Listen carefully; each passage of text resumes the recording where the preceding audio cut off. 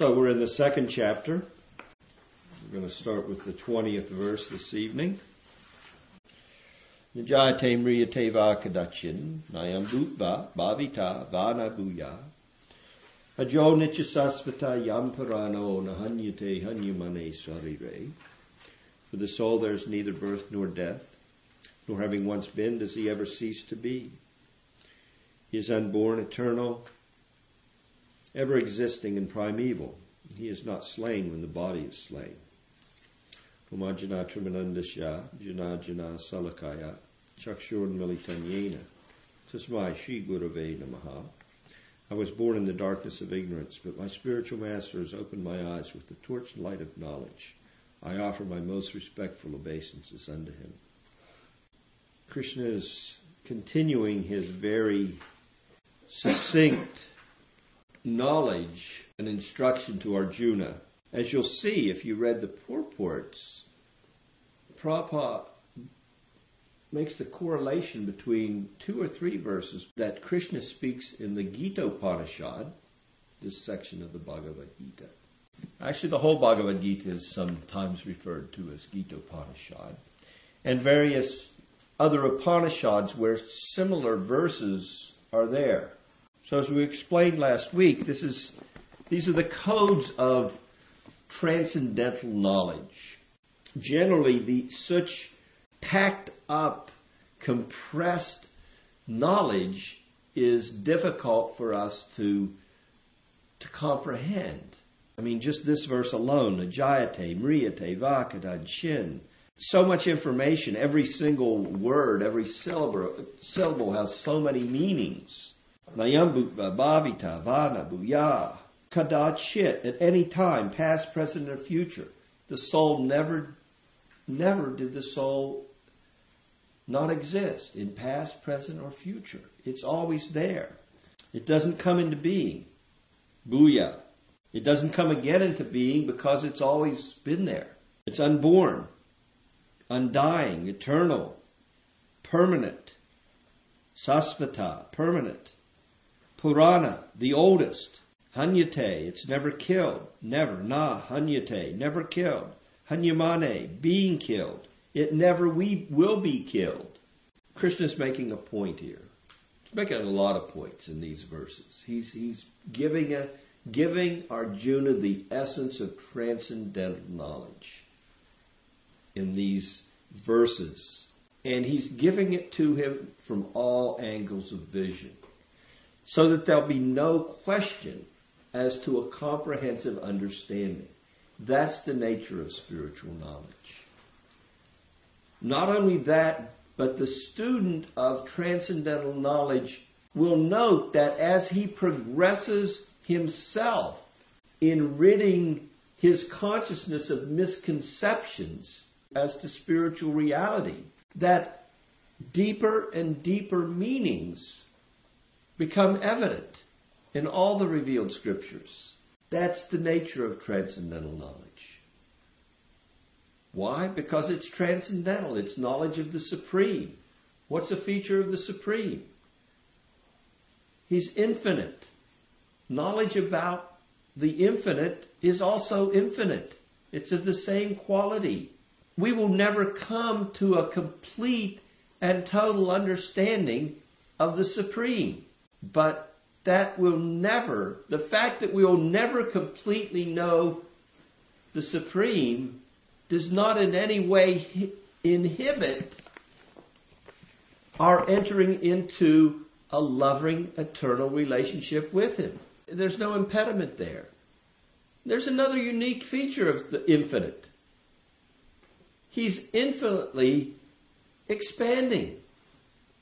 And enjoyment in relationship with Him is ever increasing. It does not end.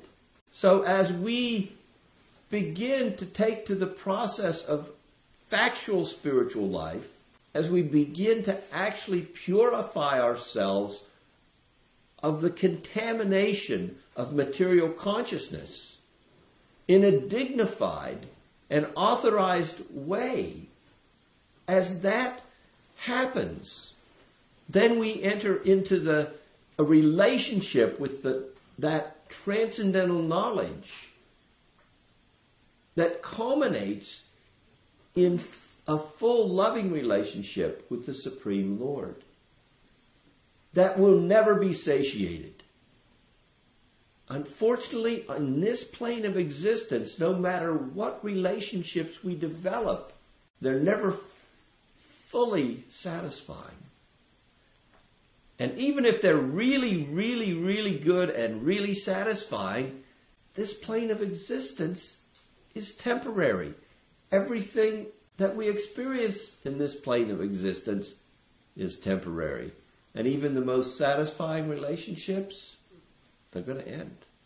It doesn't matter how good it is. It doesn't matter, because on this plane, as long as we seek enjoyment through this facility, this body, we're looking for love in all the wrong places. It's just not going to be satisfying. Just for a moment, imagine that ideal conception you hold in your mind of the perfect lover. That perfect, at one point there's been that conception.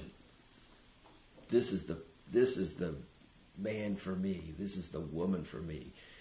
Oh, this is what my life will be fulfilled. Now I found my life's fulfillment. Now hold that thought and then peel away the skin. What immediately comes? Flies, maggots, what? I'll relate to you a story from the scriptures. There was once a young gentleman, and he came across a young lady, and he was smitten. And just as I said, he had to have this lady. Now, of course, she was a godly lady. She had some spiritual sense about her. And having that spiritual consciousness, she wanted to do the best thing for everybody. That's the nature of a saint, a sadhu. And there's both male and female saints and sadhus. So she was a knowledgeable lady, and she had good intentions all around. And she knew that no matter what she did in this life, she could never really satisfy her suitor. So she wanted to help him understand spiritual life. So she said, fine, I will satisfy your advances. You come back 2 or 3 days. Come, and we will consummate our relationship. You can imagine, he was enlivened. He came back in 2 or 3 days. Knocked on the door. Had his tie on or whatever. All excited. His perfume, just bathed. He was all spiffed up. Knocked on the door. This lady came to the door. I'm looking for the young lady I saw here a few days ago. The lady that came to the door, of course, was all shriveled up. She didn't look good at all. She wasn't radiant. She was completely depleted. Looked like she hadn't eaten in a month.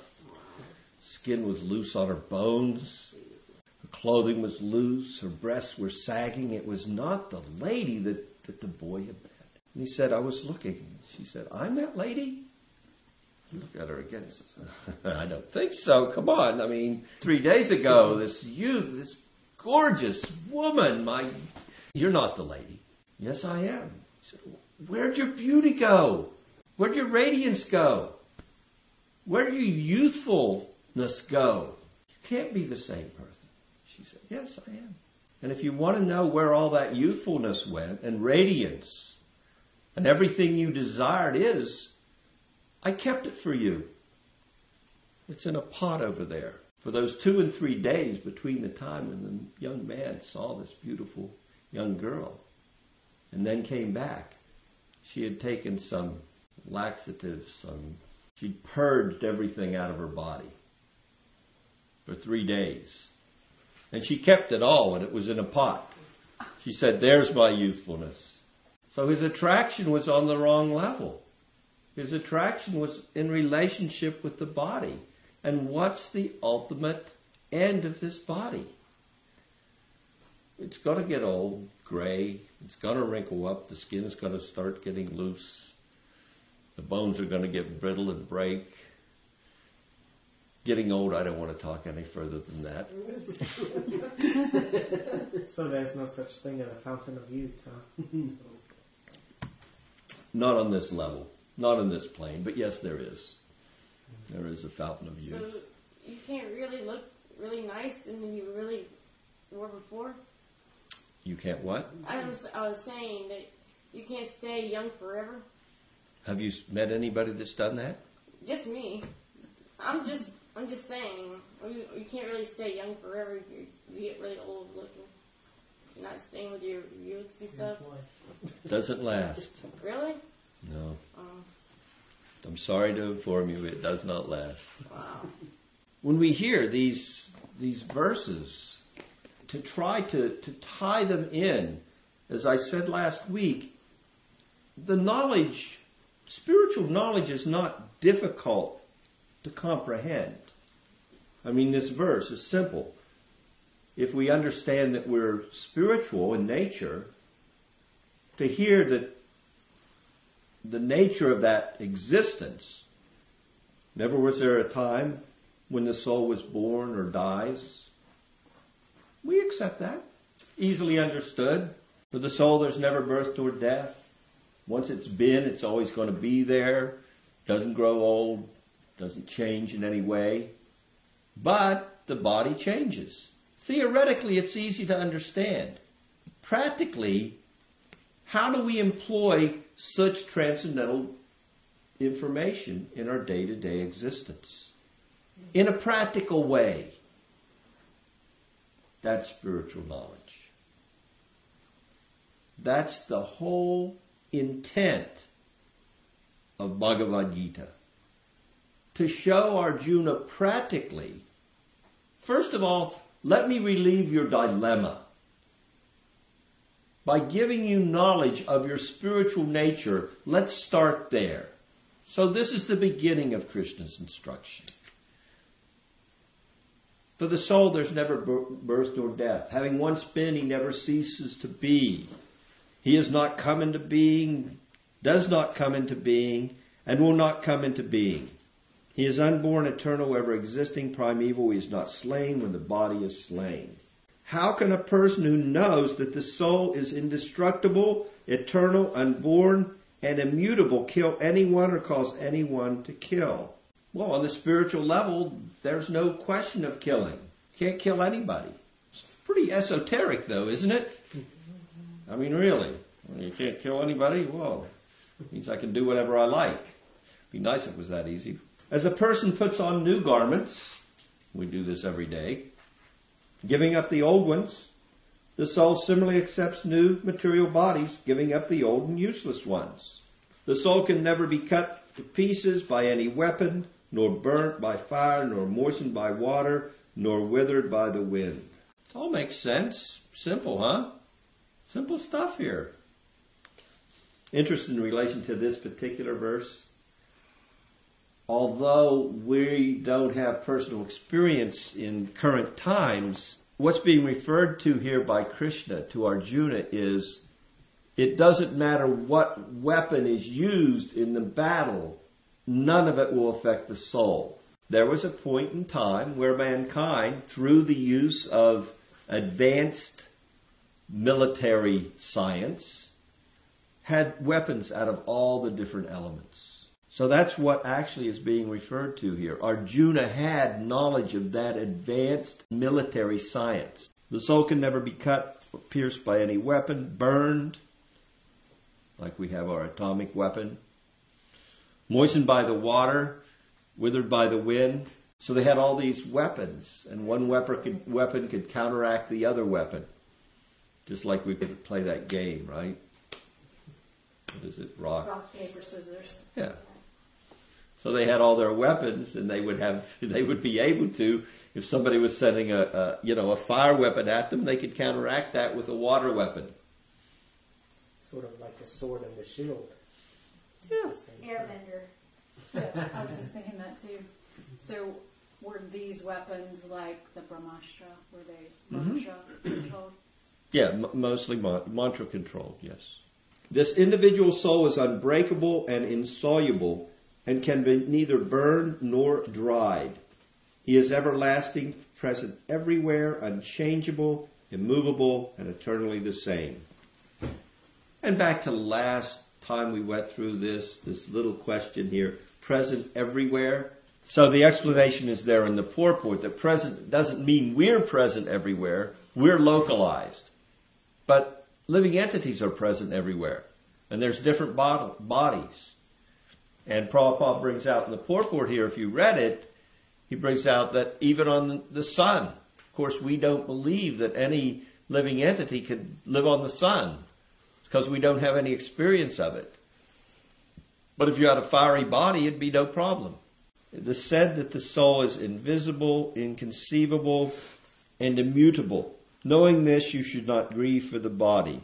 So in these few verses, Krishna has given Arjuna a very concise understanding of the nature of our spiritual existence.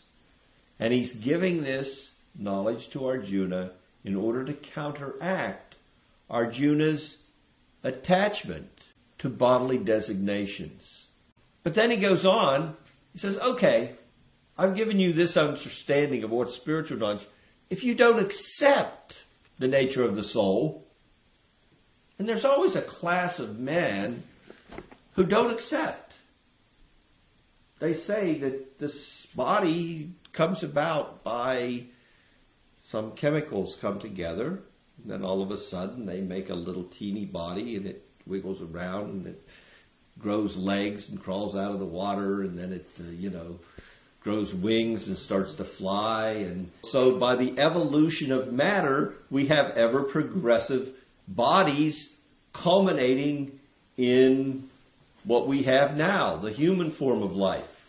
Here's the Supreme Lord himself trying to give knowledge to Arjuna. But let me give you all-encompassing knowledge. Why would he even bring it up if it's not truthful? Why would he even bring up the atheistic viewpoint in text 26? Why even use that as an argument in trying to convince Arjuna that to fight in the battle is acceptable? By doing that, isn't God basically saying, well, if you don't believe in me, if you don't believe in Spirit, if you don't believe in me, the Supreme Spirit, and yourself being a part of me, then let's go from that angle of vision. So starting with 26, what's he say? If, however, you think that the soul or the symptom of life is always born and dies forever, you still have no reason to lament, O mighty arms. One who has taken his birth is sure to die. You're still going to die. Even if you believe you came from matter, the body's still going to go. The matter is still going to disintegrate and merge back into the earth. It's either going to become ashes or it's going to become stool. But it's going to go away. If we burn the body, ash turns to ashes.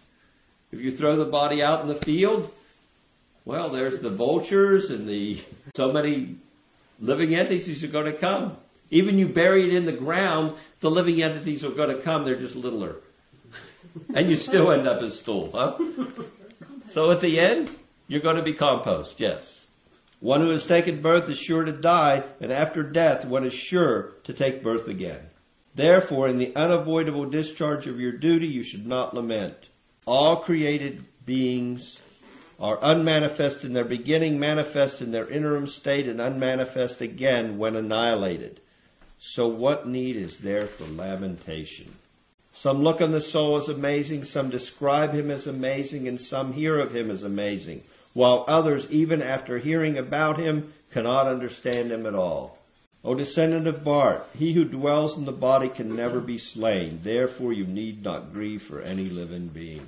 Krishna has given a very comprehensive argument to counteract Arjuna's reluctance to fight, showing that really nothing's going to change here as far as spiritual existence. And even if you don't believe in the existence of the soul, Nothing's going to change. Now, back to that question about the atheistic viewpoint being given. Sometimes it's necessary in order to further the purpose, upliftment in human society, that spiritual knowledge is misrepresented. Now, this happened just recently. The Vedic knowledge is there. All the scriptures are there. And in the scriptures, there is the sanctioning of sacrifice. But it's done in a very controlled way. And it's never done exploitively when properly employed. However, there was a time in the history, recent history, where mankind took the knowledge of the Vedas. They performed sacrifices, but in performing their sacrifices, their interest was not spiritual advancement. Their interest was simply in material enjoyment. So therefore, they performed their sacrifices just to satisfy their tongue by eating meat. So they would sacrifice animals. We've all heard of this in times of the past. They'd sacrifice animals and then they'd eat them. Well, that's really not the purpose of spiritual sacrifice. In fact, in spiritual sacrifice, unless you are pure enough in your existence and you have full mastery of, what do we talk about? Arjuna had mastery of? He had mastery of the military science. And how did he control his weapons? By mantra. He had that much control of his mind and senses. Similarly, the Brahmins that performed sacrifice, they were so powerful that when they offered the animal in the fire of sacrifice, the animal would immediately be given a better body. Lacking such spiritually qualified priests, people took knowledge of the Vedas, performed sacrifice, and they performed sacrifice simply to take advantage of the innocent animal for the satisfaction of the tongue. That's not going to be pleasing to the Supreme. So what happened? Krishna came as Buddha. Came himself as Buddha, and what did he do? He gave information that don't follow the Vedas. They're recommending killing animals. That's not good for you. It's not good at all. Let's forget the Vedas. Since you're not intelligent enough to know how to use them, let's put them aside. That's basically what he was saying. Follow ahimsa, non-violence. Follow me. Well, in that way, God, coming himself as Buddha, tricked mankind into setting aside the Vedas and accepting him and his philosophy of impersonalism, of voidism. Forget the Vedas, forget the concept of the spirit soul being eternal. The actual object of spirituality is to merge. Turn everything off. And certainly don't perform sacrifices where you hurt other living entities. Let's follow ahimsa. Otherwise, if you don't follow ahimsa, you're going to be wrapped up in the laws of karma. And nobody wants that. The object of spirituality is to end karma. Krishna came at that time and also gave this conception. You accept this. And then gradually we see that there is an evolution back to the perfect understanding of theism. After Lord Buddha, Sankaracharya came. He adopted the Mayavad. He introduced the Mayavad philosophy, which is very akin to Buddhism. Nirvisesa Sunyavadi. The Buddhists are Sunyavadi. He introduced, well, it's not actually void. There's actually spirit, and you merge into the Supreme Spirit. You're part of the Supreme Spirit. Sankaracharya was followed by Ramanujacharya, introduced the Supreme Lord as a separate entity from whom that spiritual energy emanates. Madhvacharya,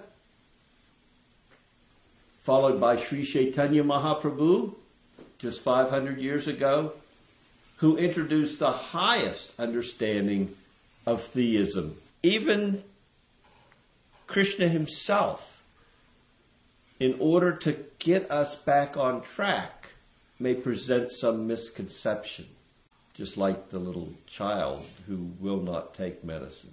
So what do? We hide it. Oh no, but would you like this nice sweet little drink? It's laced with medicine that you hate, but tastes really good.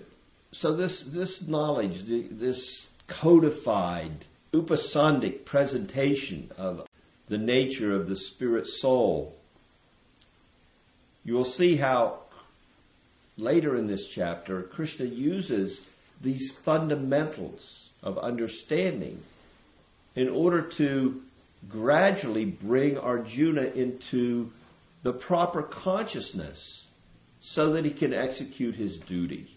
Generally in life, we center all of our duties, our activities, our day-to-day existence is centered around an exploitation of the environment for our personal enjoyment. Arjuna, although he had a apparently cultured perspective on why he shouldn't do his duty. Well, I don't want to kill my teachers. Well, Krishna's saying, what's the question of killing your teachers? Your teachers are spirit souls, and just because they're in a body, you're not going to kill them. That's the whole argument here. Well, but still, it'll hurt. It'll hurt them. No, it won't hurt them. Because actually, and if you read the purports here, actually, what does Prabhupada bring out? Actually, for someone who has done abominable actions that take the necessary action to counteract that is in their best interest. And Prabhupada uses the example of the murderer. If someone is a murderer and he does not receive punishment, then he can't move forward. He has to suffer karmically for his reaction. So therefore, we find in any civilized society, the murderer is what? He's put to death. It's in his best interest. Get it over with. Otherwise, what? Who knows what his existence is? He has to come back and suffer. So similarly, in this situation, even Arjuna's relatives and friends, they had acted inappropriately, but they were all warriors. And what's the result for a warrior who enters into the battle and dies nobly in the cause? He's benefited. All of his sinful reactions are wiped clean. And then Krishna goes on to make the argument that not only that, but they're going to be much better off. From a spiritual point of view, they're going to be much better off. Now, I know when we read these verses, it's hard because all the warning bells go off, don't they? Oh my gosh, what kind of philosophy is this that God's trying to give Arjuna? This is just wrong, wrong, wrong. The bells and whistles are going, what, killing, oh my. That's just due to a material attachment. We do not in any way condone murder. We do not condone such activities except when they're done under proper supervision.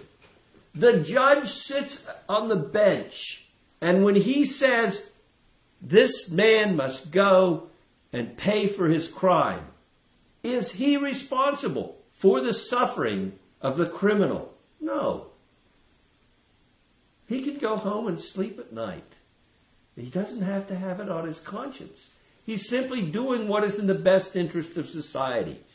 Similarly, in this instance, we must see Krishna is telling Arjuna to engage in the battle for the best interest of society. He's giving him, first of all, practical spiritual information so that he knows that in doing his duty, he's doing it in the best interest of everyone involved. The warriors on the other side will die in noble battle. They will be benefited by such a death. And we have to see it in the proper perspective. You have to silence all the bells and whistles that go off and say, my gosh, what kind of a philosophy is this? This is supposed to be the highest theistic truth, this Bhagavad Gita. And immediately, I'm only in the second chapter, and all I'm hearing is God talking about killing people. Maybe this is not really for me. Well, back up and think. When the supreme judge says what is right and what is wrong, and when he instigates the proper course of action in society, as he does here on the battlefield, he is no different than that court judge who sits on the bench and passes down judgment based on the high law of the land. Turn down the bells and whistles. Learn this great science. You'll find in the end, there's the greatest gift to be given in understanding the difference between what is matter and what is spirit, what is proper activity, and what is exploitative activity, avoidance activity, and not based on spiritual love. So I'll stop there. Are there any questions?